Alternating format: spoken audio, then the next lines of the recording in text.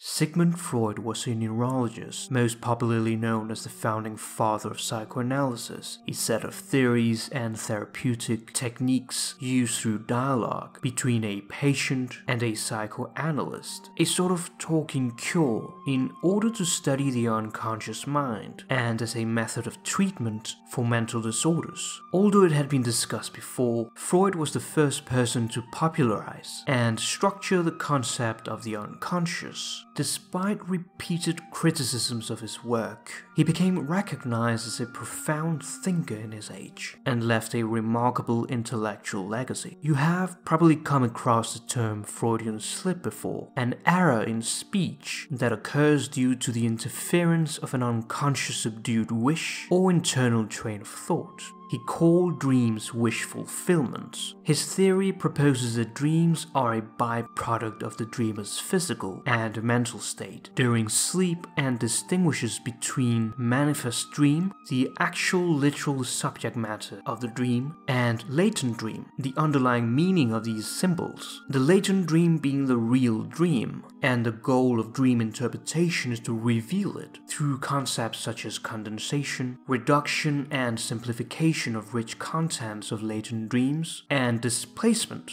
an unconscious process that transfers emotions, ideas, and wishes to diminish anxiety. For Freud, the psyche is composed of the id, ego, and superego. The id is the unconscious instinctual component of personality that is present at birth. It is the source of bodily needs and wants, emotional impulses, and desires. Freud believed there to be two fundamental human drives, the life drive and the death drive. The life drive, or libido, acts according to the pleasure principle, characterized by eros, as well as procreation, social cooperation, and survival. It is oriented to the immediate gratification of impulse and desire and an avoidance of pain. The death drive is characterized by thanatos, which represents death and self-destruction, with instincts such as aggression and risky behavior. The ego acts according to the reality principle. It seeks to please the id's drive in realistic ways that in the long term bring benefit rather than grief. It allows one to delay gratifying immediate needs and function effectively in the real world.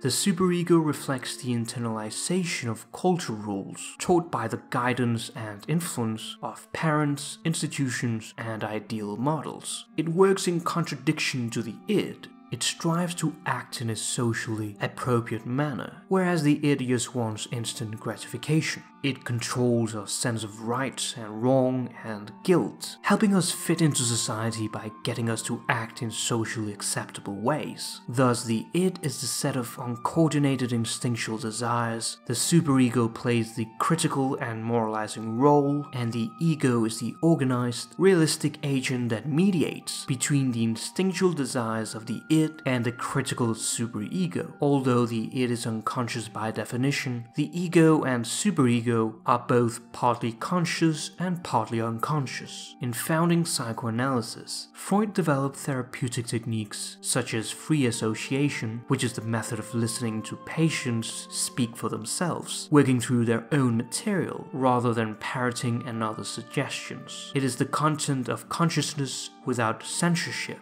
as an aid in gaining access to the unconscious processes. Another important phenomenon is transference, in which a person unconsciously projects feelings onto other people, such as transferring feelings about one's parents to their partners, or mistrusting somebody who resembles an ex-spouse in manners, voice, or external appearance. Psychosexual development is central to the psychoanalytic sexual drive theory. Freud believed that personality developed through a series of childhood stages during which the id's libidinal energies become focused on different areas of the body. The development of a healthy adult personality is the result of successfully completing each of the psychosexual stages. However, if the child experiences frustration, it might lead to fixation, which is the persistent focus of the id's pleasure-seeking energies at the early stages of psychosexual development. These fixations occur when an issue in one of the stages remains unresolved. leaving the individual essentially stuck or fixated at that point of development and unable to move on to the next, causing them to experience anxiety that would persist into adulthood as a neurosis, a functional mental disorder. The first one is the oral stage, which starts from birth and lasts around a year. The infant's mouth is the focus of libidinal gratification derived from the pleasure of feeding at the mother's breast and from the oral exploration of their environment. In this stage, the id dominates, because neither the ego nor the superego is fully developed, and every action is based upon the pleasure principle.